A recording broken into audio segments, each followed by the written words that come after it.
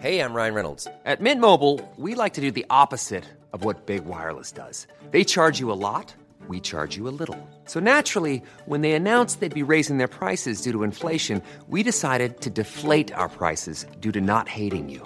That's right. We're cutting the price of Mint Unlimited from $30 a month to just $15 a month. Give it a try at mintmobile.com/switch. $45 up front for 3 months plus taxes and fees. Promo rate for new customers for limited time. Unlimited more than 40 gigabytes per month. Slows full terms at mintmobile.com. Planning for your next trip? Elevate your travel style with Quince. Quince has all the jet-setting essentials you'll want for your next getaway, like European linen, premium luggage options, buttery soft Italian leather bags, and so much more. And is all priced at 50 to 80% less than similar brands. Plus, Quince only works with factories that use safe and ethical manufacturing practices. Pack your bags with high-quality essentials you'll be wearing for vacations to come with Quince. Go to quince.com/pack for free shipping and 365-day returns. Hi, I'm Daniel, founder of Pretty Litter. Did you know cats tend to hide symptoms of sickness and pain? I learned this the hard way after losing my cat, Gingy. So I created Pretty Litter, a health monitoring litter that helps detect early signs of illness by changing colors, saving you money and potentially your cat's life. Pretty Litter is veterinarian developed, and it's the easiest way to keep tabs on your fur baby's health right at home. Go to prettylitter.com and use code ACAST for 20% off your first order and a free cat toy. Terms and conditions apply. See site for details.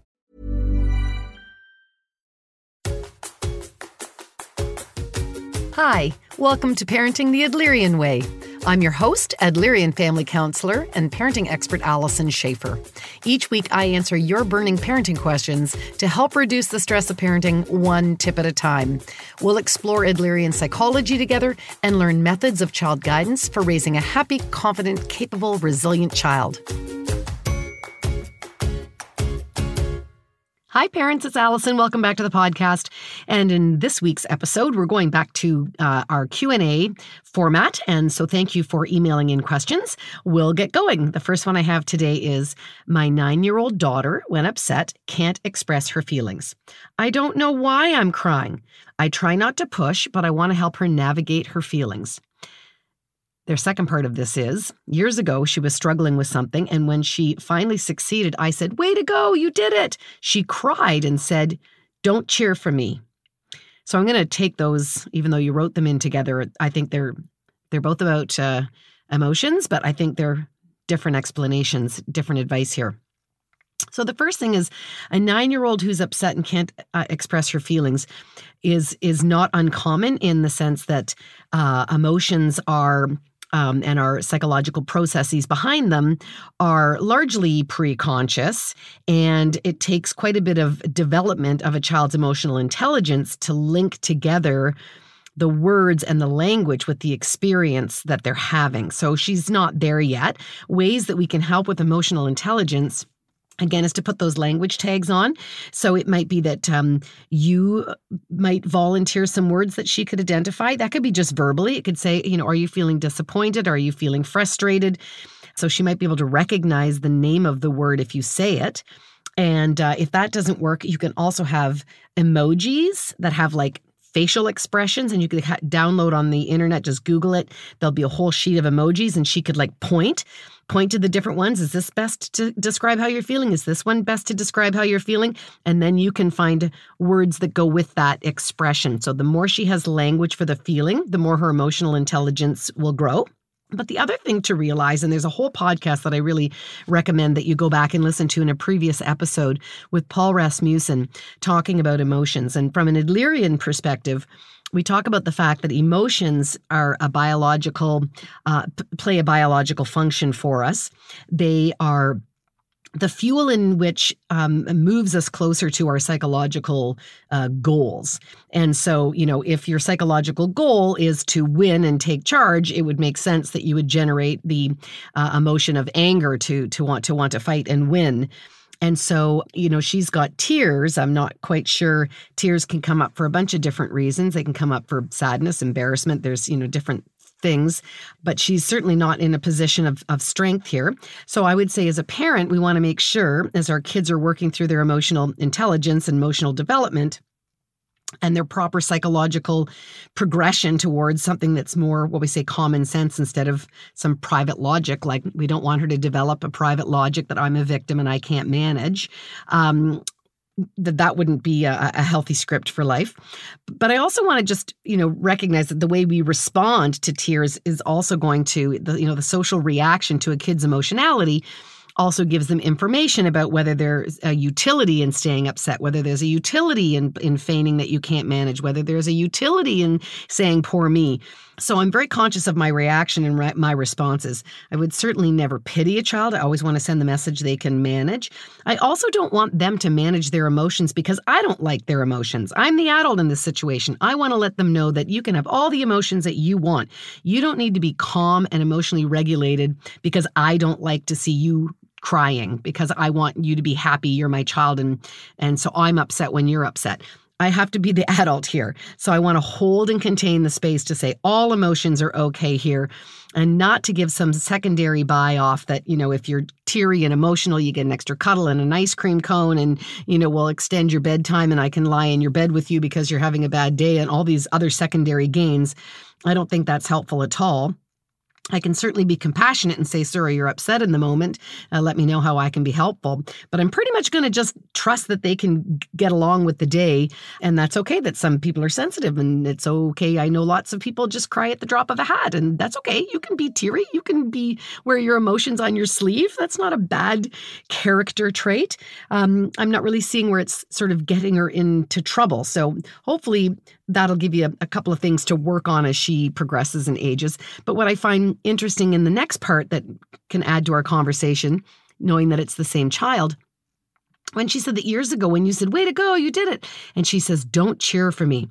Well, she doesn't have the language to understand the psychological process, but she certainly had the emotions and enough to say, I didn't like how that felt. Don't cheer for me. Don't do that again. It was an unpleasant experience for her. It brought up negative emotions, whether she cried or stamped her foot about it. She didn't like it. So why would that be? I'm just making some guesses because she's not here for us to check in on. But when we say, way to go, you did it, she may have interpreted that as you judging her performance positively, but nonetheless, there's an evaluatory component to it, that she's being watched and judged. She's being judged favorably, but nonetheless, there's evaluation and judgment. And she may feel that that is pressure. She may feel like, oh my gosh, you're watching me and now you're cheering for me. Are you going to expect me to do that again? What if I can't do that every time? Or I'm not confident that I can do that. Why did you make that win so public?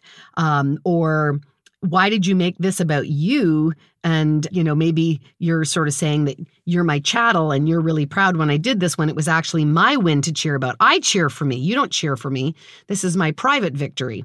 So those are some of the things that might be going on inside the mind of a child when we do that, that she can't put language to, but she's wise enough to feel it.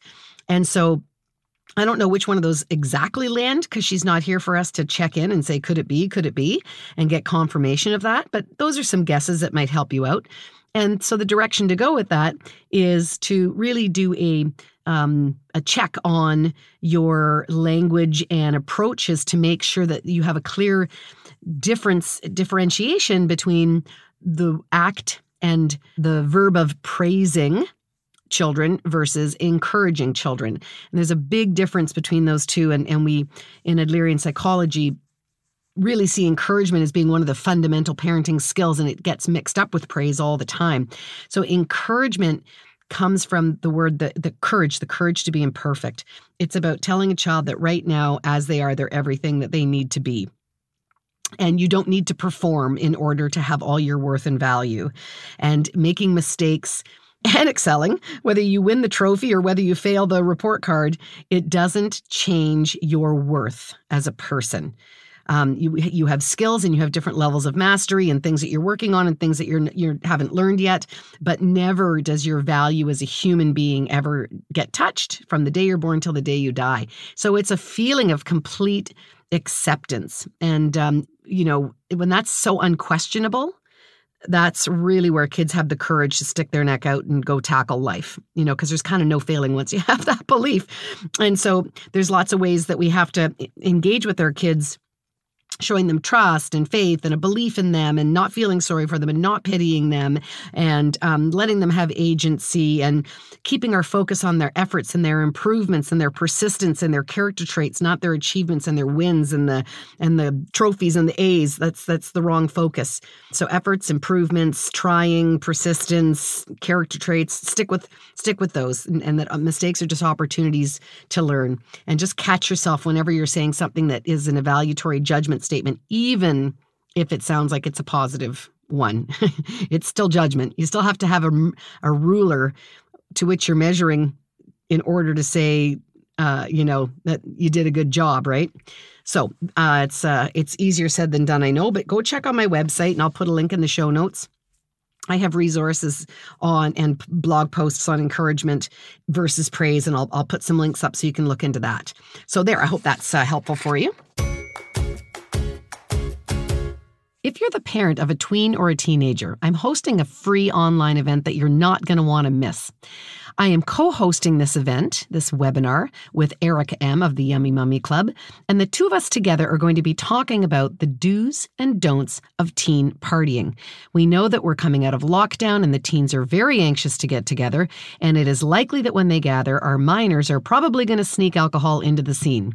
So whether you're hosting kids in your basement, your backyard, or your cottage, or whether you're sending your kids out to someone else's place to be supervised by parents who maybe have a different parenting attitude and style, the do's and don'ts will have you prepared to tackle this situation responsibly, proactively. So I'll put a link to the registration for the webinar in my show notes, and we'll see you August the 4th at 12 p.m. Next questions is one email that comes from one woman who's sent me through several questions about her family and the things that she's dealing with a 9-year-old and a soon-to-be 13-year-old boy. She says they have very different personalities, of course. She sends me a smiley face because we've talked about why two siblings in a family work to differentiate themselves and want to be the anti-other one. It's a way of, believe it or not, reducing competition. They don't want to have a turf war, so they find ways to individuate and to have different areas of excellence. But she does have some questions. She said, I have to reread your book sometime, and Barbara Colaroso's too, as it's been a while. And so she's definitely on the page because Barbara Colaroso, again, who's done a podcast with me and myself, are very much aligned in our approaches towards parenting. So that's great. You've got two good resources there. And yes, go back and reread those. But let's help you today. Here's our first question. She's got fair frustrations. I find it very difficult as our kids want what they each deem as fair, chores, for example, but each prefer to do things. And how can I make it down to being even right down to the second? What happens at school, parties, movies, class trips, etc.? Maybe a bike, one breaks down and the other is perfectly fine. Who gets invited for a sleepover? At what age I let them sit in the front seat? Who gets to sit in the front seat and for how long? I can keep what we spend on each of them for Christmas the same, but there may be a difference in the number of presents. I find it very frustrating, as ultimately, in the real world, things aren't always fair. My love for them is equal, but that is it. Any help would be appreciated. So, the experience that you're having here is that your attempt at solving the problem that they're putting forth to you, that's not fair. He only did 3 dishes. I only did 1, or his vacuuming job took 20 minutes and my unloading the dishwasher took half an hour. And so your experience of seeing that unfairness and trying to counter it is to be a bean counter, as I call it. So a bean counter wants it to be fair. You're working towards, well, he got $5, so you get $5. So his chore was his 20 minutes, his should be 20 minutes. And you're frustrated because you kind of can't ever get there. And what I'm suggesting is throw out the bean counting altogether. That your last comment is actually the truer one and the thing we want to work towards. So what we want to teach our kids is, in life, it isn't fair. Sometimes there's more dishes on the day that you get dish duty, and some days there's less. And sometimes you're in a grade that gets more class trips, and sometimes you get stuck with the bike that has the broken chain. That is the real reality of life. And the important thing is that rather than trying to bean count and shore everything up so it's fair, which makes everybody measuring everything, it keeps the measuring rod going. I want to eliminate the measuring rod.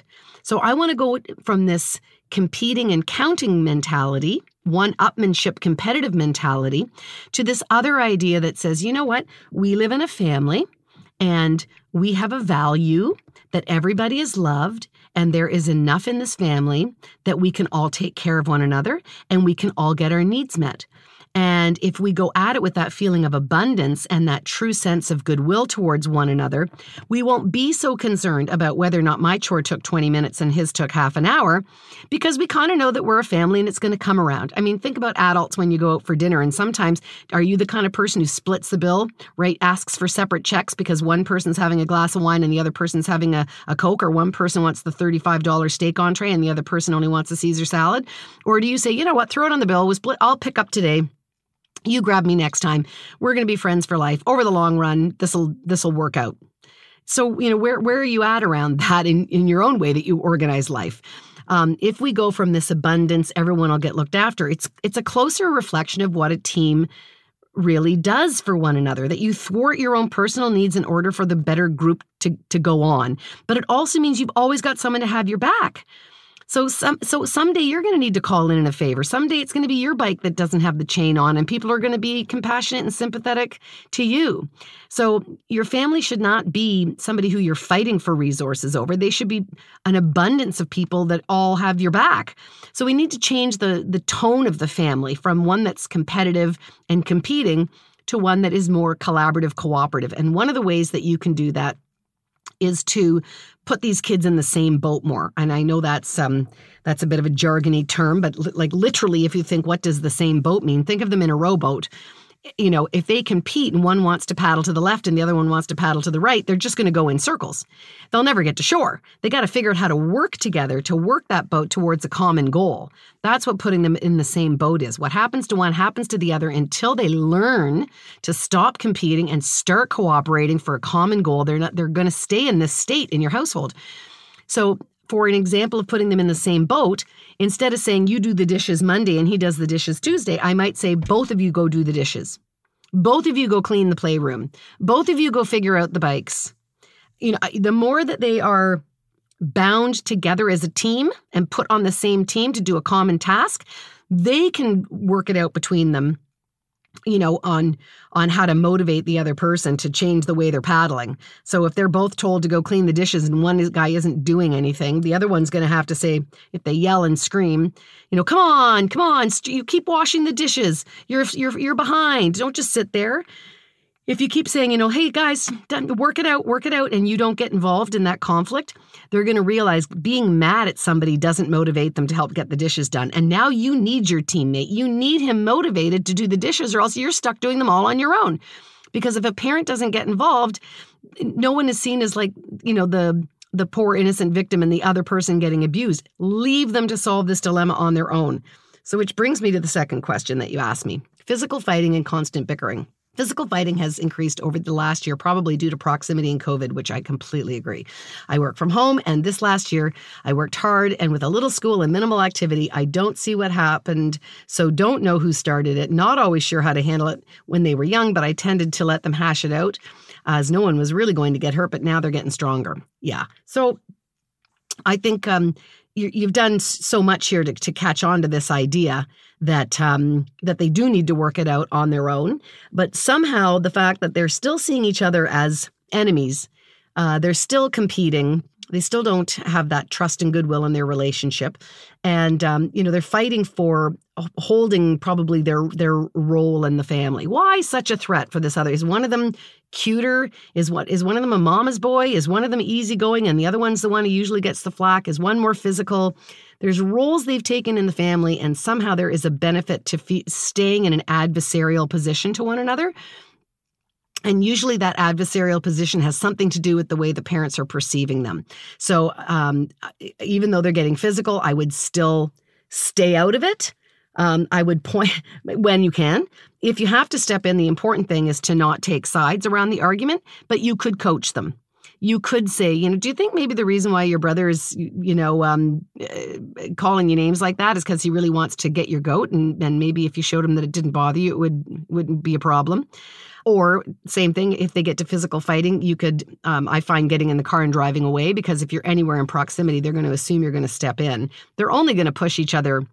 Kids don't end up in the hospital. They might fight, but one of them is going to realize I better not get my brother to that level of anger, because he's big enough, he can punch me now. So if I'm smart, I better not be that much of an aggressive brat to him. So they will work it out, but they won't if you're watching. So you have to get farther away, or if you can separate them, you can say, hey guys, take it outside, or go to your rooms for 10 minutes and cool down, or whatever that might be. Or, if they're fighting over the iPad, you could say, that's it. You've lost the iPad for a day, and work it out. But I think they're still, they somehow, the bigger problem here is not so much the little technique-y things about dealing with their fighting. They're in a competitive adversarial relationship, and we've got to get them cooperating.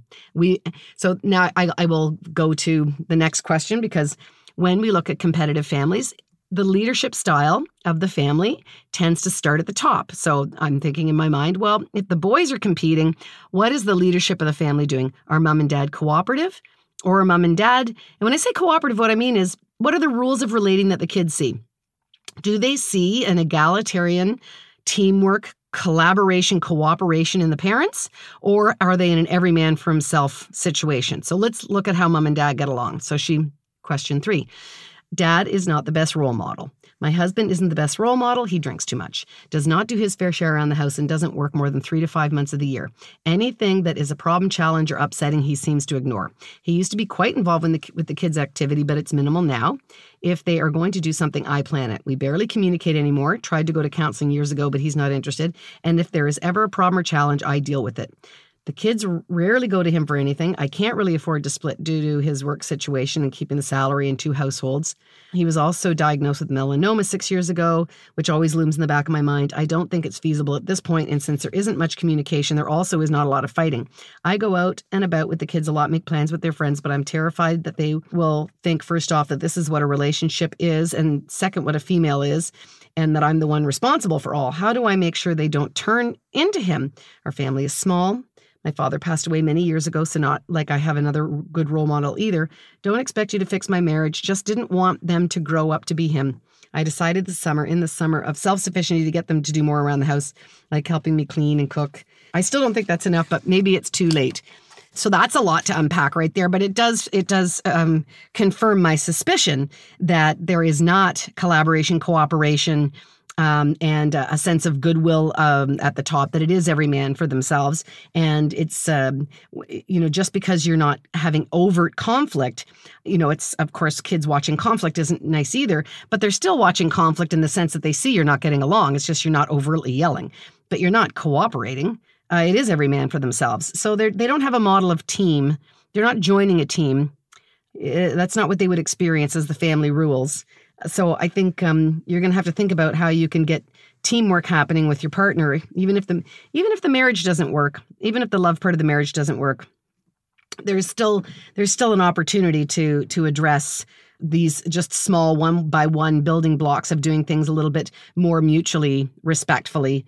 And it sounds like he's pretty discouraged and checked out. So much like kids, if we want to re-encourage people to get engaged and to help out and to participate and to do things with the kids, we don't start with criticism. We start on the growing edge. We start with just the smallest baby steps. If he goes out and plays ball with the kids, and you can just say like, oh, look, the kids really, really enjoyed that. That was really fun to watch you guys out there playing around. I really get so much pleasure out of watching you guys hack around like that. I hope you guys can do that more. Baby steps, asking for his input and involvement. Maybe he would like to actually come help you clean the fridge and things. So if we just drop the criticism and try to stay really encouraging, to try to engage, that might be something that would be good for the boys to see. But in the end, he's responsible as well. Your partner has some responsibility for the relationships that he'd like to have, and that includes with his boys. So just make sure that you step back to make space, because I find that as much as we say like, oh, the dads have checked out, sometimes we have to ask ourselves as moms, are we overdoing? And I say this because I am that overdoing mom. that I had to keep myself very busy with university and work in order to not eclipse my partner when I was raising my girls, because I would have. I know that enough about myself. So I needed to step back. So going to school meant that he had them on the weekends when I was away at class and traveling for business and things.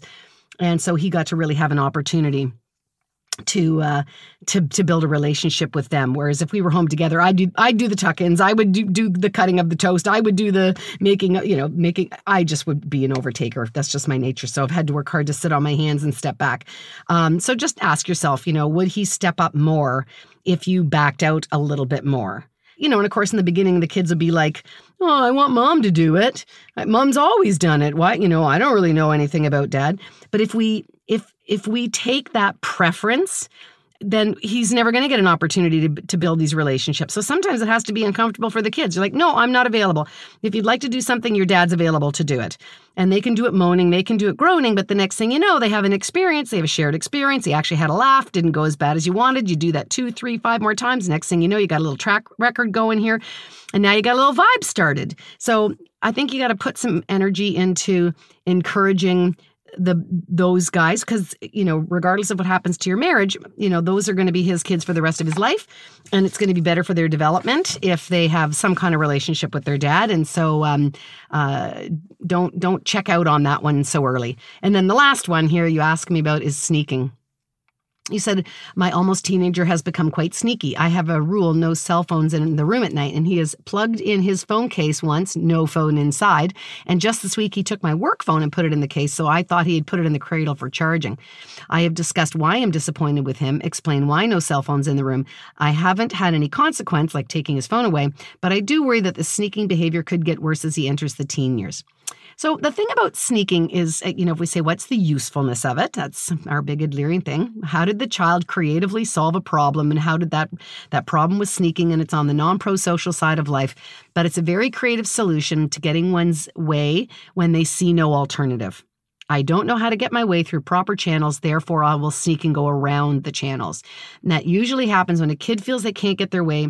It tells me that the distribution of power in the family is not egalitarian. And I'm not saying equal, like I don't think kids have equal power to parents, but we share power appropriately. And if it's feeling hierarchical, one up, one down, that he's a peon and the orders are coming from the top, he's not going to work with you. He's not going to want to be cooperative. He's going to feel that you're dominating him with your rules. And so we need to shake up that dynamic. And a really wonderful way to move to again, less competition, more collaboration, more democracy, more mutual respect, more mutual caretaking and team building, as opposed to one for all for one, get your needs met any way you can, sneaking, not contributing, some of the ways that your husband is. And instead have family meetings. And in a family meeting, it's an opportunity to sit down and you're sort of saying, we're the stakeholders of the family. We're building the kind of family we want. Let's have dialogue, discussions. I want to hear about your needs. I want to tell you about my concerns. How do we get your time on your phone and I still can feel like you're getting a good night's sleep? What would that look like? And it's dialogue and co-creation and problem solving in a really respectful way so that you build up goodwill, you build up trust, and you're showing that we're going to work together and that I do care about getting your needs met. So instead of having to sneak, come to me and let's work it out. But, of course, we have to be willing to work it out. You can't come to the meeting knowing like, I don't care what they say, they're not getting their phone. We have to come in open-minded. We have to be a super good listener.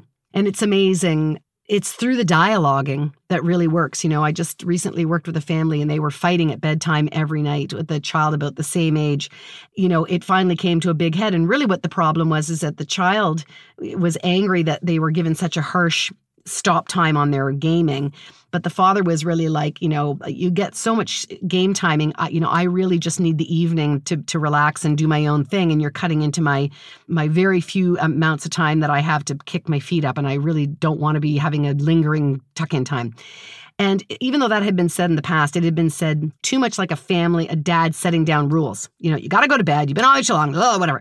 And when the frustration of the father kind of led to tears and he was like, I just, I get so little time. I'm so exhausted. Like, I don't want to end my day fighting with my son. And when the son was like, I don't want to upset you. I know you need time. I just would like it if I had like a 2-minute warning or just a little bit of flexibility so it didn't feel like so harsh. And the two of them heard each other for the first time. So it was through the dialogue, it was through the style of communication that they could connect, and they both loved each other and wanted for one another. I want you to have a good night and a good tuck-in and a good game wrap-up, and Dad, I love you, and I want you to be able to not be mad at me and have your evening too. So sometimes you got to get to that deeper level of communicating that comes from good listening and from good family meetings. So there you go. I hope that is helpful. Boy, we reviewed quite a bit in all of that. So I hope go back and read the books and get refreshed, and good luck with all of that, and appreciate the questions. And thanks. Keep sending in those questions, and we'll catch you the next time. As you know, it takes a village to make a podcast, so thanks to my team, including Max Cotter, my editor and technician, as well as the crew at H2O Digital. This podcast was recorded in Toronto, Canada. We acknowledge the land we are meeting on is the traditional territory of many nations, including the Mississaugas of the Credit, the Anishinaabeg, the Chippewa, the Haudenosaunee, and the Wendat people, and is now home to many diverse First Nations, Inuit, and Métis. We also acknowledge that Toronto is covered by Treaty 13 with the Mississaugas of the Credit.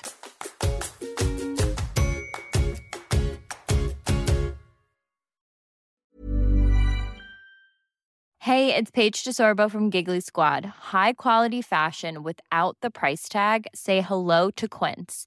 I'm snagging high-end essentials like cozy cashmere sweaters, sleek leather jackets, fine jewelry, and so much more. With Quince being 50 to 80% less than similar brands. And they partner with factories that prioritize safe, ethical, and responsible manufacturing. I love that. Luxury quality within reach. Go to quince.com/style to get free shipping and 365-day returns on your next order. Quince.com/style. Hi, I'm Daniel, founder of Pretty Litter. Cats and cat owners deserve better than any old-fashioned litter. That's why I teamed up with scientists and veterinarians to create Pretty Litter. Its innovative crystal formula has superior odor control and weighs up to 80% less than clay litter. Pretty Litter even monitors health by changing colors to help detect early signs of potential illness. It's the world's smartest kitty litter. Go to prettylitter.com and use code ACAST for 20% off your first order and a free cat toy. Terms and conditions apply. See site for details. When you make decisions for your company, you look for the no-brainers. And if you have a lot of mailing to do, Stamps.com is the ultimate no-brainer. It streamlines your processes to make your business more efficient, which makes you less busy. Mail checks, invoices, legal documents, and everything you need to keep your business running with Stamps.com. Seamlessly connect with every major marketplace and shopping cart. Schedule package pickups and see your cheapest and fastest shipping options from different carriers, with rates up to 89% off USPS and UPS rates. And with the Stamps.com mobile app, you can take care of mailing and shipping wherever you are. Make the same no-brainer decision as over 1 million other businesses with Stamps.com. Sign up with code PROGRAM for a 4-week trial, plus free postage and a free digital scale. No long-term commitments or contracts. That's Stamps.com. Code PROGRAM.